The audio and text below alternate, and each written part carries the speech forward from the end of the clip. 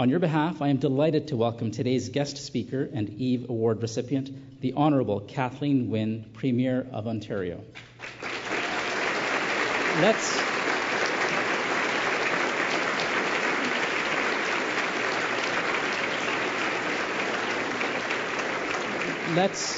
Let's begin by asking the Premier to draw a business card. The lucky winner will receive a bottle of premium Ontario Amarone-styled wine from the Foreign Affair Winery, pioneered and owned by Canadian Club member Len Crispino. And the winner is Huri Juan. I hope I'm pronouncing that correctly. Senior Manager, Government Affairs, Market Access. If you could raise your hand, Lynn will bring you your wine.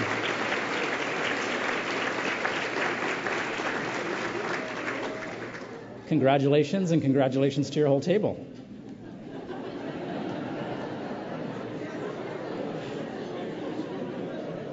Now, please allow me to introduce your head table. Head table guests, please stand as I recognize you and remain standing until everyone has been introduced and the toast has been made. Ladies and gentlemen, please hold your applause until all have been introduced. First, Leslie Byrne, Chair, Toronto Chapter, Equal Voice. Julia Monroe, MPP, York Simcoe. Adam Kahan, Vice President, University Advancement, Ryerson University, and Vice President, the Canadian Club of Toronto. Sherry DeNovo, MPP, Parkdale, High Park. Raylene Langdion, National Chair, Equal Voice. Alison Lote, Co-founder and Executive Director, Samara, Immediate Past President, the Canadian Club of Toronto. The Honourable Jean Augustine, Fairness Commissioner for Ontario. And of course, our guest speaker today, the Honourable Kathleen Wynne, Premier of Ontario, MPP for Don Valley West.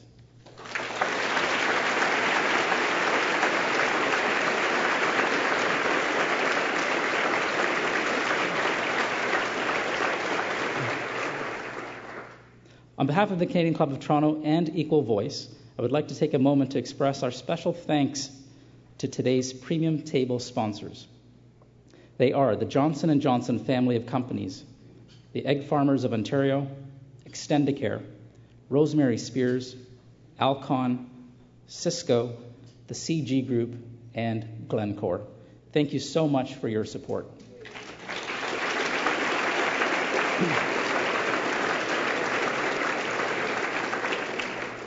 And finally, a big thank you to all of our women and men in municipal, provincial, and federal government, as well as candidates, for being with us today.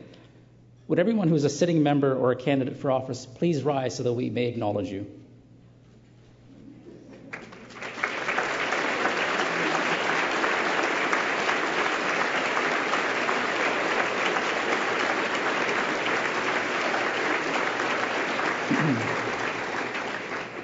Thank you. And now, ladies and gentlemen, I would like to welcome Leslie Byrne, Chair of Equal Voice, Toronto Chapter, to our podium to say a few words.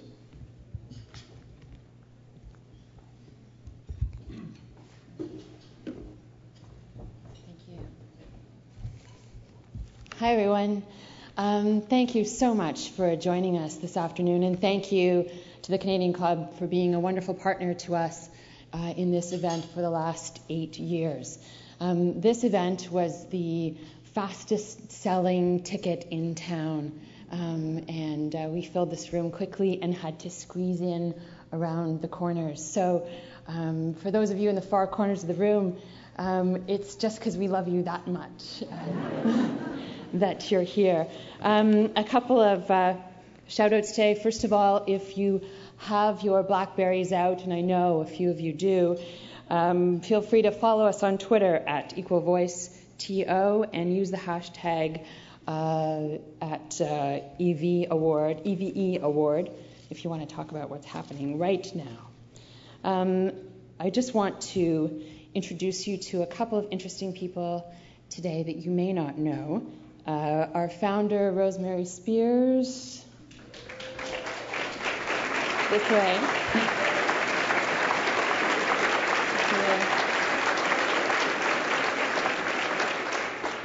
We would not be here without Rosemary today. Donna Dasko, our past Equal Voice National Chair. Donna.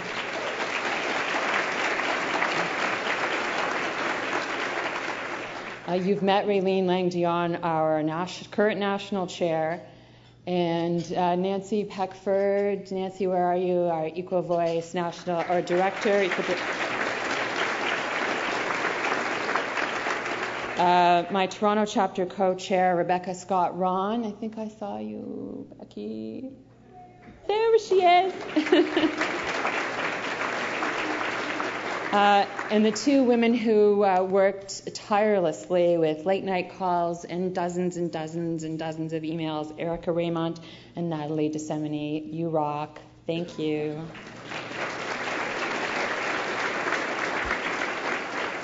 I want to do a special shout out to our national sponsors, Johnson & Johnson family of companies, the Egg Farmers of Ontario, Extendicare, Air Canada. Thank you.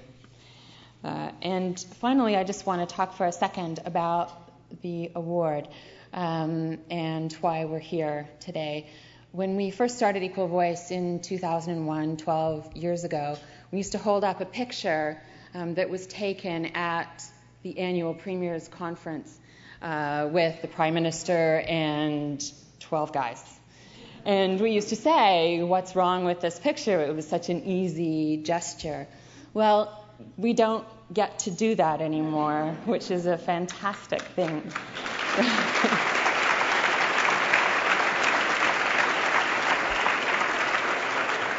With thanks, of course, to the wonderful Kathleen Wynne, but the other women in this room who've stepped up to run for electoral office. I know those numbers will continue to change, and that's a wonderful thing. But the battle is not won. Across the country, in the national legislature and in the provincial legislatures, and even at city councils, we're still hovering around the 25% mark, and that's not good enough. So that's why we continue to have these events, and that's why we're here today. So my job is to introduce you to a woman who doesn't really need any introduction. But I wanted to tell you why we chose her today. We chose her not because she's the first woman Premier of Ontario, although, okay, that helped. But we chose her because we look for women who contribute to the cause of women in politics.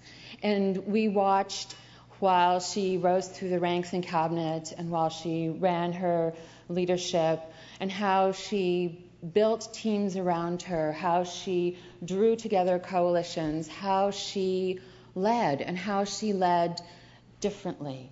And we are huge, huge fans of leading differently. So, Ms. Wynne, congratulations and thank you.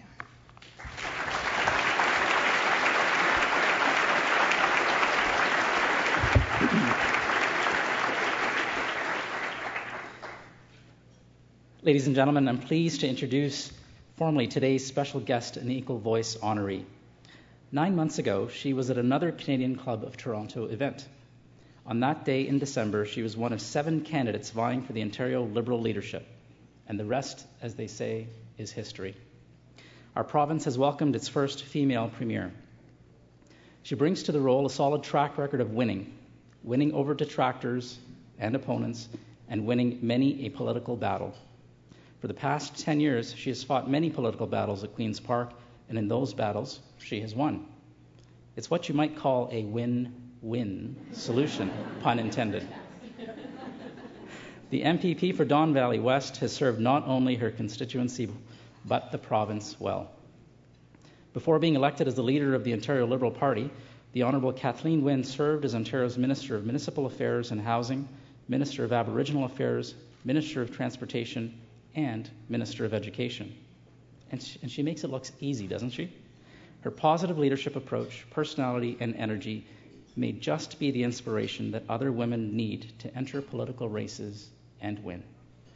A political role model, Ontario's 25th Premier knows the true meaning of public service. She was elected as a public school trustee in 2000 and was a community organizer and activist. She advocated for key issues such as better public education, so it should come as no surprise that she was one of the chief architects of the province's full-day kindergarten program. Before I relinquish the podium, I want to let our live audience know that the Premier has graciously agreed to take questions from you after her speech. Each of you should have a Q&A card at your table, so feel free to write your questions down and a staff member will collect them. Now I'm pleased to welcome back to the Canadian Club of Toronto, Canada's podium of record, the Honourable Kathleen Wynne, Ontario's first female Premier.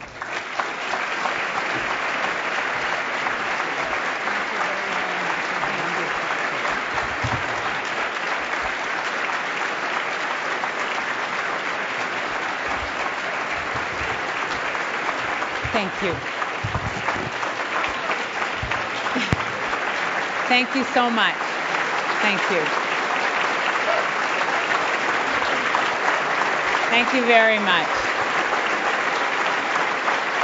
Thank you, thank you. Thank you so much. It is it's really humbling to be here. I have to say it's a huge honor, and I look out into this room and I see people from all walks of life and from many backgrounds, and people whom I've encountered in many, many ways. Some of you I don't know, but I know that you are all playing an important role in building the civil society that we all aspire to. So thank you very much for being here. And I know Chris is running the teleprompter, so he knows me, so he'll wait for a second, because I just want to say the picture from the Council of the Federation that I wish we had that you can now hold up at your meetings. The photographer got down one day. We had an all women's picture taken, the six of us, and he got down and took a picture of all of our legs. And it was a great picture. So, if I may say so myself.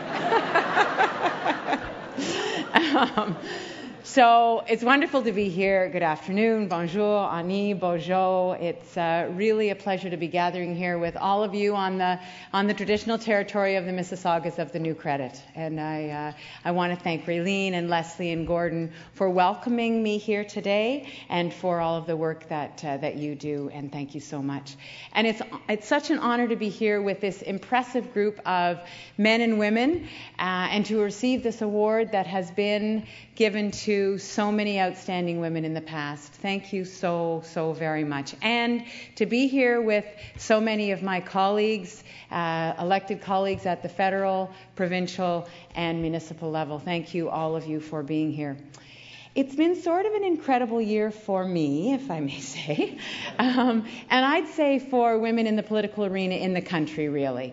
Last February, I became the first female Premier of Ontario, and I received that honour after engaging in what I think was a really serious, thoughtful, and spirited leadership race, in which the other top contender was the impressive and incomparable Sandra Pupatello. And yes, exactly. So that was the first piece of this year. After taking office, I was able to see my friend and colleague Deb Matthews, who's here as well, sworn in as Deputy Premier. Where is Deb? She's over there. There she is. In the spring, I engaged in serious negotiations with Andrea Horwath, the leader of the NDP and last year's award recipient, and that was a very fruitful conversation. Our discussions led to the budget being passed, and though we're in a minority legislature, we were able to and are producing real progress for the people in this province. And over the summer, I was lucky enough to host the Council of the Federation, which I just referenced. And that meeting of the provincial and territorial leaders, as we've noted, for the first time had almost equal representation between men and women. So it was quite a remarkable thing to be there with 5 other female premiers. And I will say that some of you will know this, but some of the people who had been there all along said that it was a different kind of discussion. It was a different kind of meeting because there were 6 women at the table. So I've had the honor to have had a front row seat on some really proud moments, ones that mean a lot to me and ones that mean a lot to Ontario. So I'm very proud of that, and I'm very happy about that. But I want to step back from the personal just for a moment, because I want to talk a little bit about why it's so important. And Deb, in her introduction downstairs, hit on this. Why is it so important that we have better representation? Why is that an aspiration? Why is it so essential to all of us that there be women in these roles, and that we continue to draw more women into the political process as voters, as candidates, as leaders? And from my perspective, it's not about tokenism. It's not the pursuit of some abstract goal. It's because the impact that we can have, the impact that we can make, is critical. It's about our relationship to the issues and to the way we approach each challenge. That's why it's important. That's why it's so important that we continue to do this work. The research says, and I don't know if the research has changed, but my understanding is that it's 30%. At 30% female representation, there's a critical mass that would make a visible impact on the style and the content of political decisions. So we're talking generally here. And I'm not a huge fan of broad sweeping generalizations, but that is based on evidence that's been gathered across the world, that when there's that critical mass of 30% representation by women, there's a change in the issues that are focused on and in the way that decisions are made. So that's the goal. We want to get there because the nature of the work that we will be able to do, because of that work, the changes that we'll be able to make. So that's our motivation. That's why this is important, and that's why we have to keep being vigilant. So to get there, there's work to be done. And one of the things that we need to do is we need to blow up the myths that still block paths and undermine aspiration. One of the myths that I'm dealing with right now, and I'll be straightforward with you, is the idea that a female leader can't make a forceful positive impact as steward of the economy. People will say to me flat out, people who are quite close to me, they'll say, Kathleen, we know you care about people, but we're just not sure that you can run the economy. And it's tempting to quote Sheryl Sandberg here and the need to lean into that criticism. But I'm going to quote a Canadian leader instead, that other earlier Trudeau. Just watch me. Just watch me.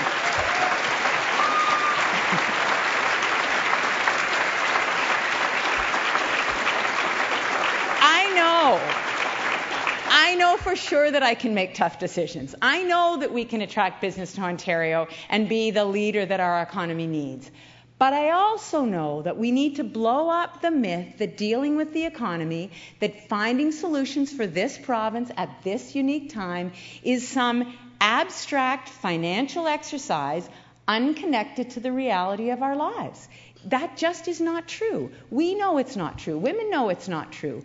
We understand that the social supports that we offer, the housing that we build, and I will just note I'm going to be on the Habitat for Humanity Women Bill this afternoon, the education system that we support, the opportunities that we give people to live well and to work hard and to do their best, those things are absolutely tied to our economic prospects. They're all connected. It's not a separate discussion.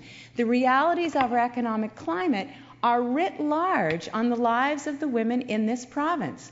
They're written on the job prospects of their children, in their ability to care for their parents, in their treatment, in their retirement funds, and in the amount of time it takes them to get to and from work and to pick up their children from school.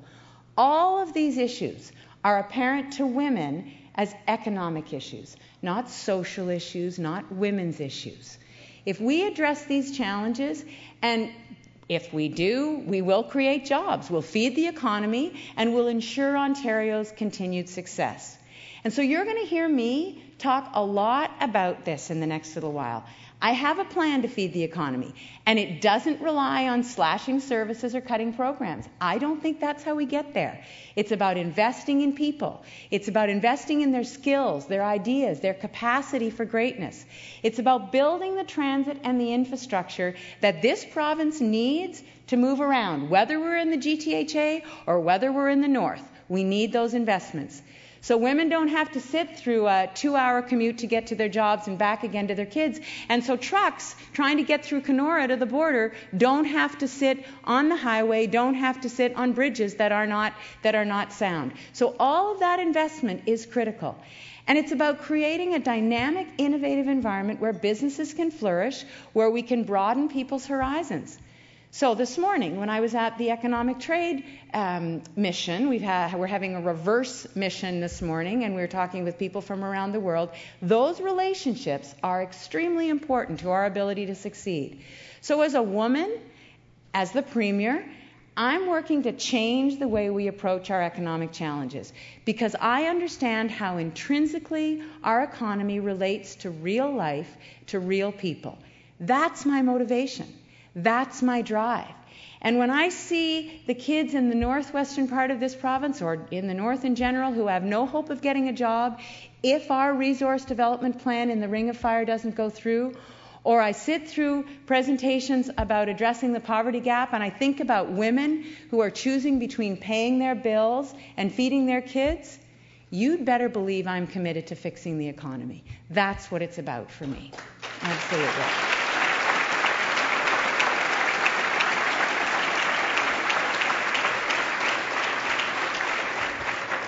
So I am so thankful to receive this award. I'm grateful, I'm humbled, and to all of you for bestowing this honor on me. I'm committed to being a part of this cause and using my actions and my approach and my tone to attract more women into politics. But I know, and you know, that it's not always going to be easy. We're here today at the invitation of Equal Voice, and I know from experience that raising our voices is important. But it's not always enough to simply raise your voice. Sometimes it's important to plug your ears. We have to tune out the people who say we can't get there. In my career, I've refused, and there are people in this room, Howard Brown, I'm looking at you. There are people in this room who have stood beside me while I've refused to listen to prevailing political wisdom, to people who told me what kind of name they needed on the ballot to win, the things I was lacking as a candidate. And if we want to see more women in public life, if we want to raise our numbers and increase our impact at every level of political office in this land, then I think we're going to have to encourage women not to listen to those who tell them it can't be done.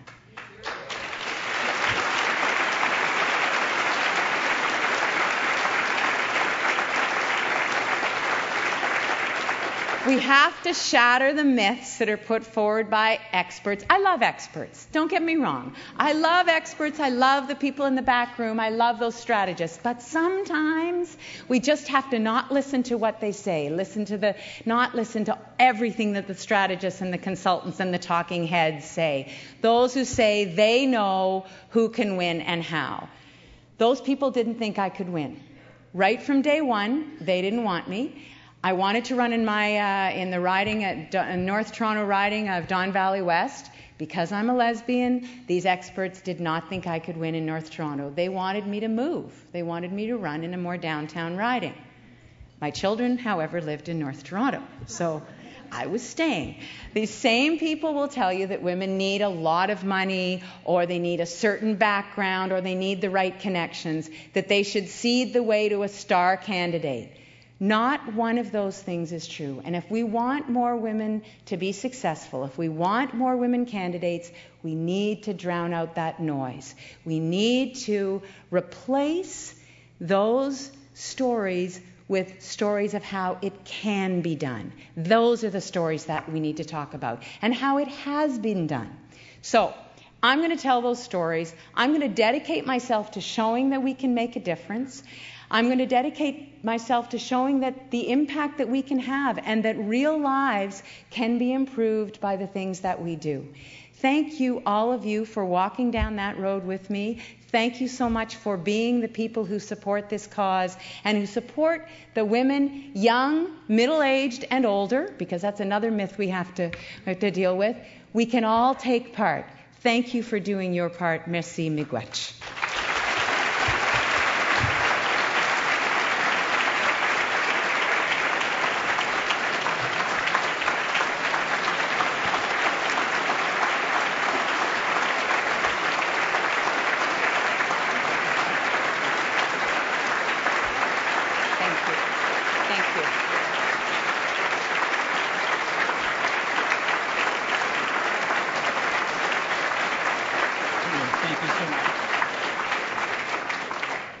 Thank you so much for your remarks.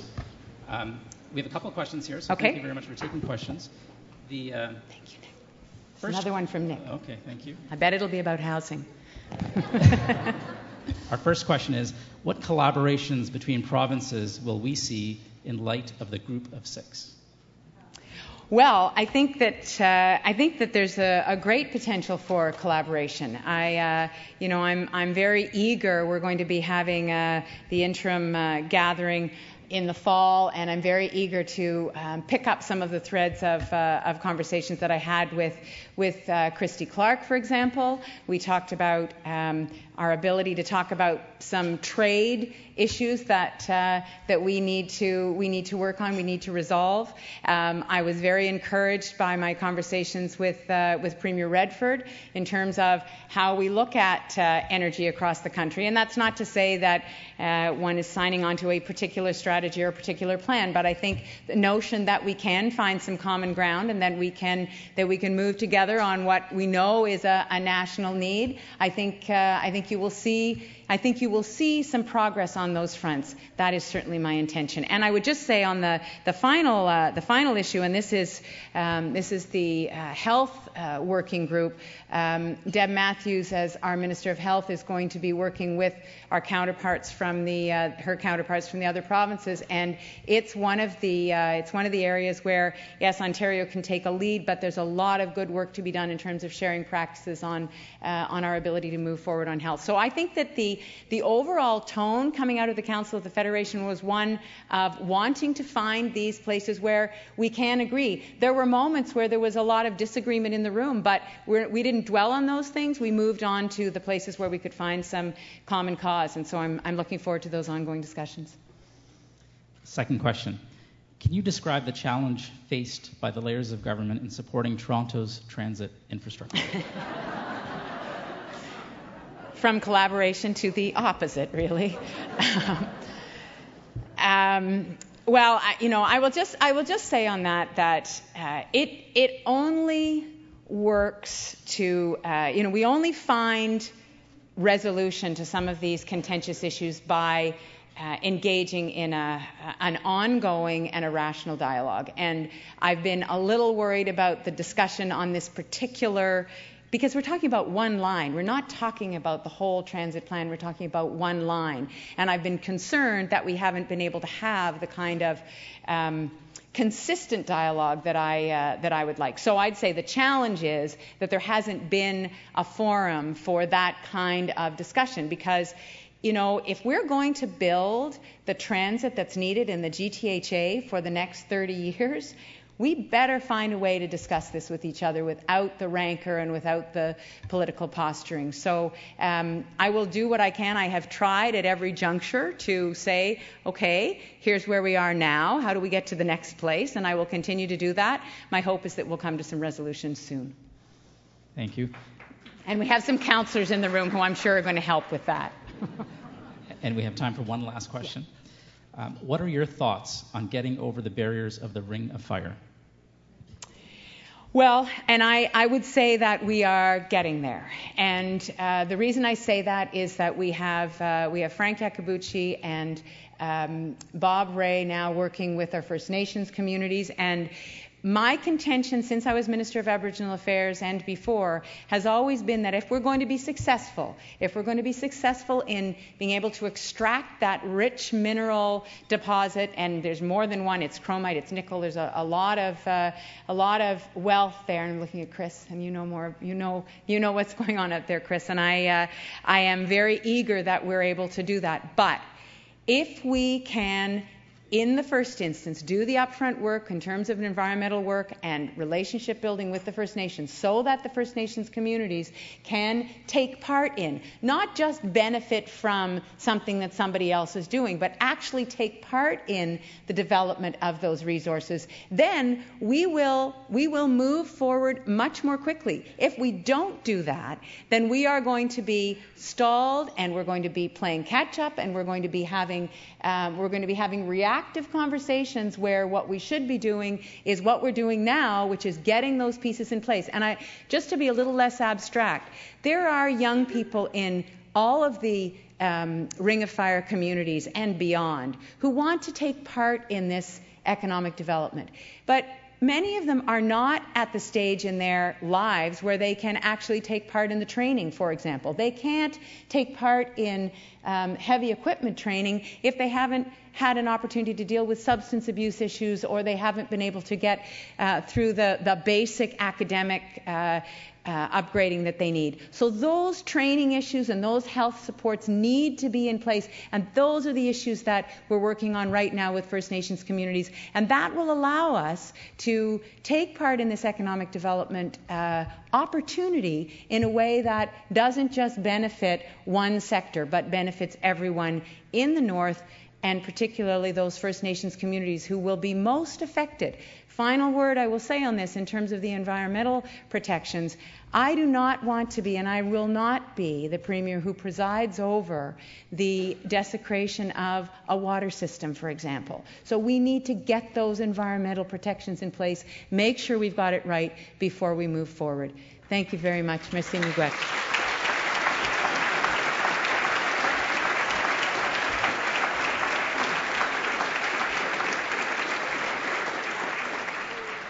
Now I'd like to call upon Raylene Lang-Dion, National Chair of Equal Voice, to say a few words.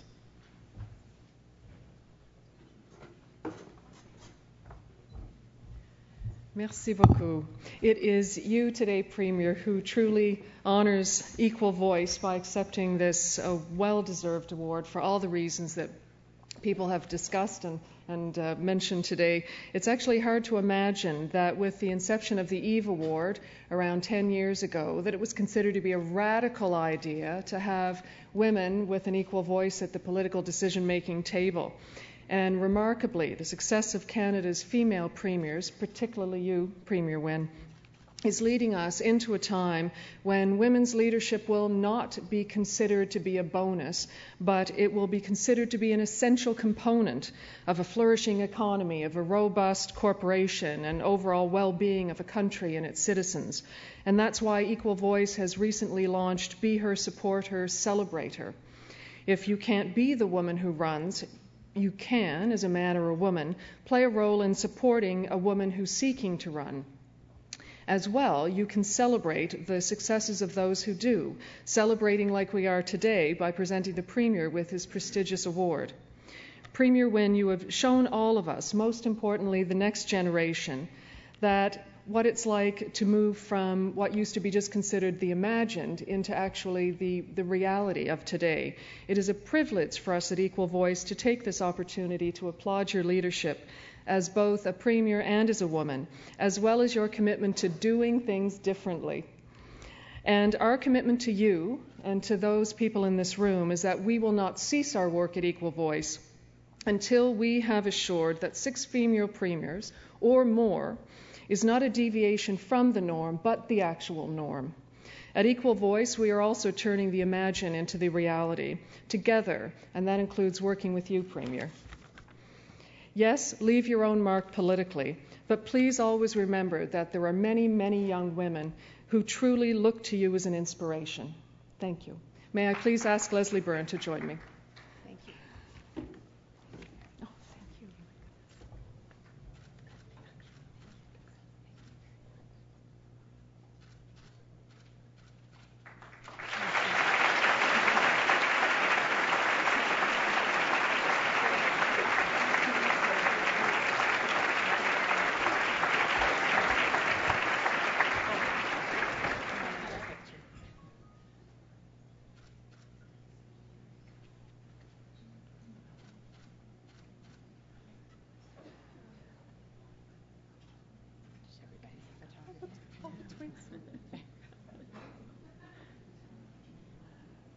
Our executive director.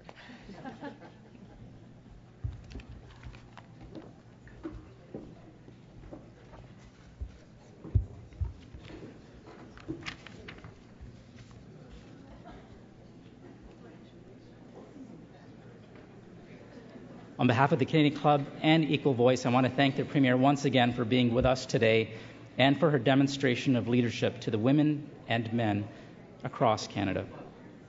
We wish you every success. Before we adjourn for lunch, I would like to invite you all to join me on October 1st when Toronto Community Foundation's President and CEO, Rahul Bhardwaj, will reveal the findings of the 2013 Toronto's Vital Signs Report. This year's presentation, titled, Are We Analog Players in a Digital World?, will challenge our thinking about what we need to do to remain one of the most creative and civil societies in the world.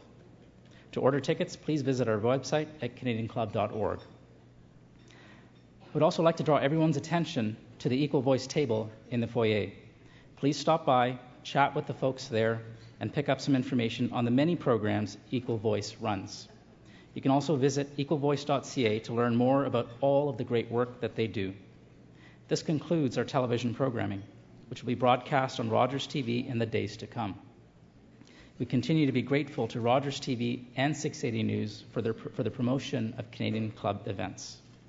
And now, ladies and gentlemen, please rise as you are able and join me in a toast to Canada.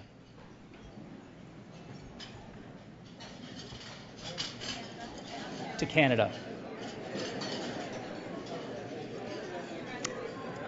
Enjoy your lunch.